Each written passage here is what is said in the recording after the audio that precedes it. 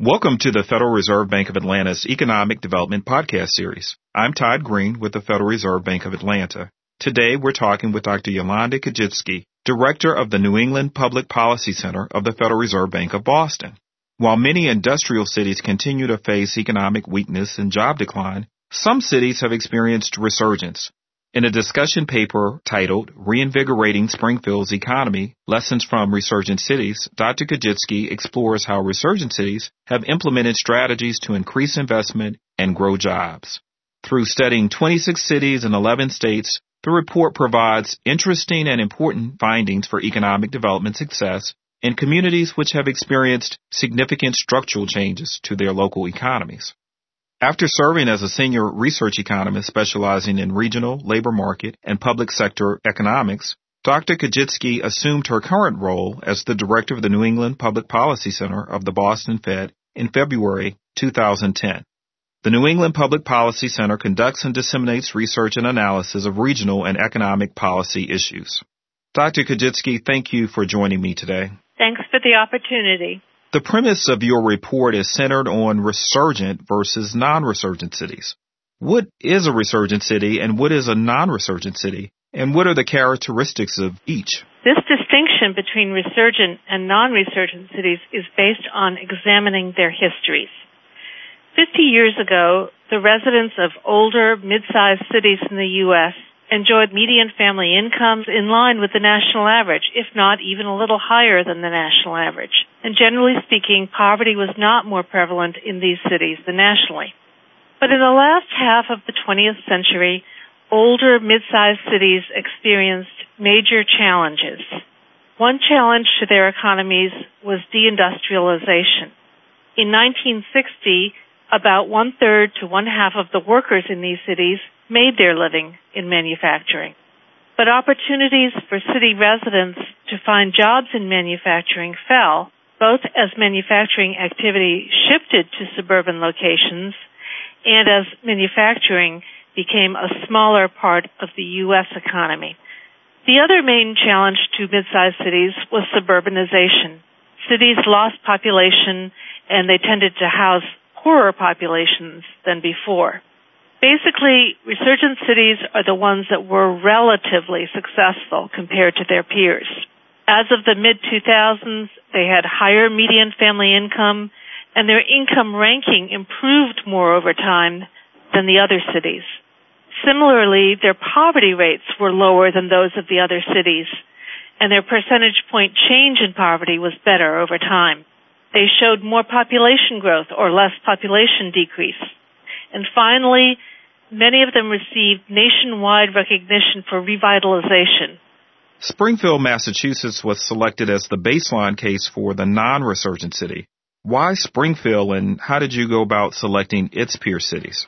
Several years back, the 12 Federal Reserve banks partnered with the Brookings Institution in Washington, D.C., in a study of concentrated poverty. The Boston Fed chose several impoverished neighborhoods in Springfield for its analysis.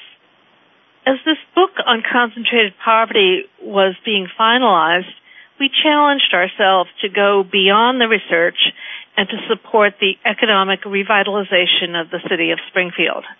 And what resulted is a major multi-year commitment between the Federal Reserve Bank of Boston and the various stakeholders in Springfield's economy, and in particular the residents of the poor neighborhoods that abut Springfield's downtown area. The choice of the other 25 peer cities was based on objective criteria. Like Springfield, each of the peer cities has remained to this day the primary urban center of its respective metropolitan area. The peer cities bear responsibility not only for the well-being of their own residents, but also for the residents of the surrounding regions. They provide job opportunities, medical care, higher education resources, and a range of other services and amenities that are vital to the entire area where they're located. Your research indicates there are several factors to support why the resurgent cities have done better economically than Springfield and its other peer cities. What were some of the most important factors? Time and again, we noted the importance of leadership, on the part of key institutions or individuals, along with collaborations among the various constituencies with an interest in economic development. In some cases, the turnaround started with efforts on the part of the public sector, while in other cases, non-governmental institutions or even private developers were at the forefront.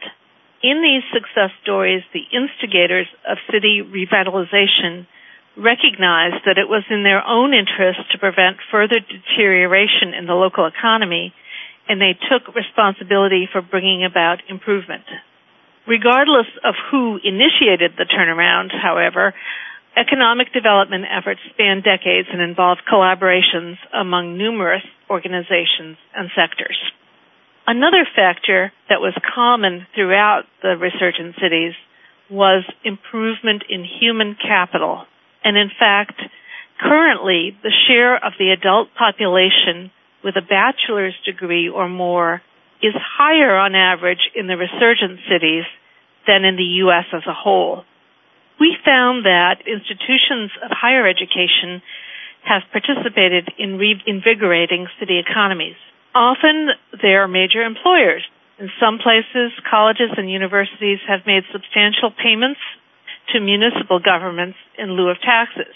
They've redeveloped urban property, created venture capital funds and business incubators, engaged in local purchasing efforts, and provided financial incentives for their employees to live in the city.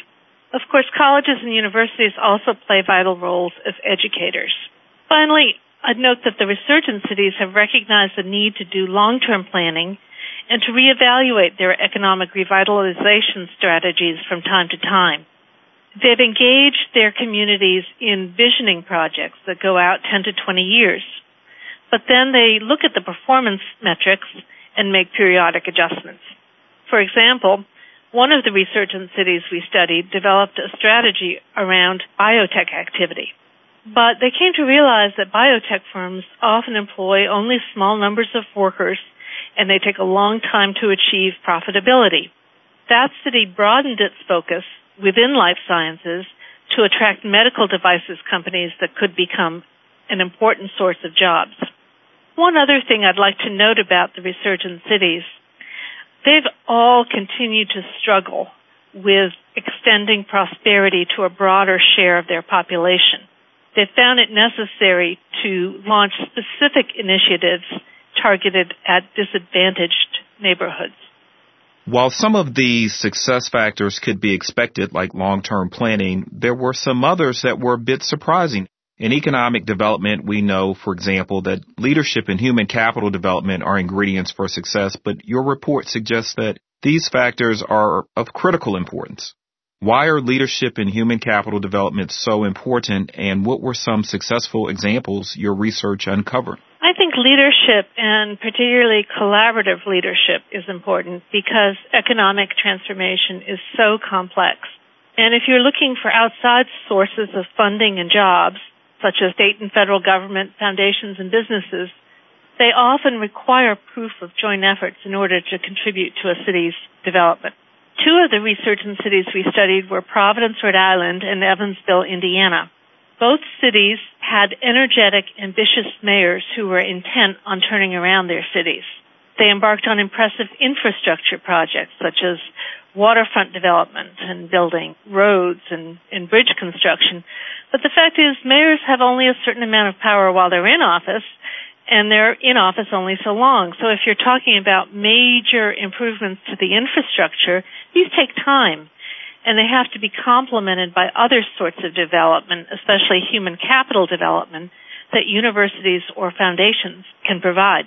As for the importance of human capital development in resurgent cities, I think that's a reflection of the fact that the U.S. has increasingly a knowledge-based economy. Economic success depends on having a well-educated workforce, as well as on the ability to develop new industries. Given the need to improve local and regional economies and grow jobs with scarce resources, how might economic developers and local leaders prioritize these issues? The most important advice I can give is to build the civic infrastructure first. When local leaders find out that economists from the Federal Reserve are interested in their city, they tend to ask questions such as, what are the industries of the future? What are the industries we should be trying to attract? But if you look across all of the cities in our sample, they now employ more workers in healthcare and social assistance than in manufacturing. Other important industries are retail trade, education, and leisure and hospitality. But the point is, both the resurgent cities and the non-resurgent cities have diversified their economies. Once the civic infrastructure is in place, local leaders have a much better shot at attracting the financial and technical resources they need to revitalize their city. Dr. Kajitsky, thank you for joining us today. It was a pleasure. This concludes our podcast. We've been speaking with Yolanda Kajitsky, Director of the New England Public Policy Center of the Federal Reserve Bank of Boston. To read Reinvigorating Springfield's Economy, Lessons from Resurgent Cities, visit www.bos.frb.org. For more podcasts on this topic and others, please visit the Atlanta Fed's website at www.frbatlanta.org. If you have comments or questions, please email podcast@frbatlanta.org. Thanks for listening.